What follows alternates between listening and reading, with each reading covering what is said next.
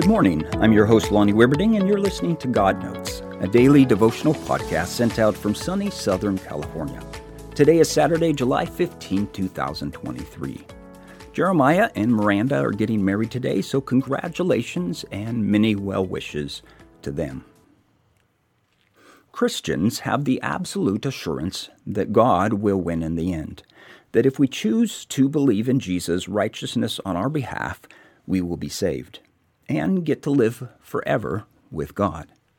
We also have the assurance justice will be done. Those who choose to hurt us and continue to do so without repentance will not have eternal life.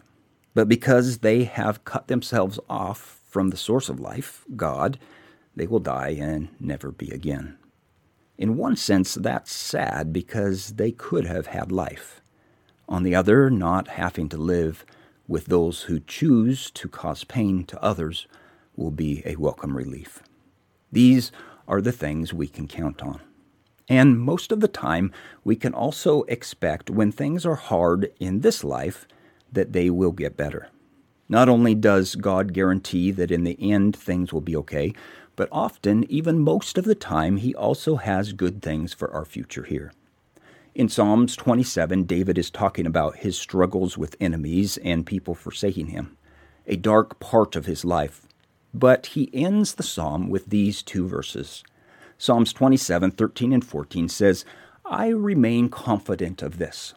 I will see the goodness of the Lord in the land of the living." Wait for the Lord. Be strong and take heart and wait for the Lord. Even in this life, God's got you. There may be dark periods. There may be times it seems there is no hope. But take heart. God has a good future for you. Then you can say with David, "I remain confident of this. I will see the goodness of the Lord in the land of the living."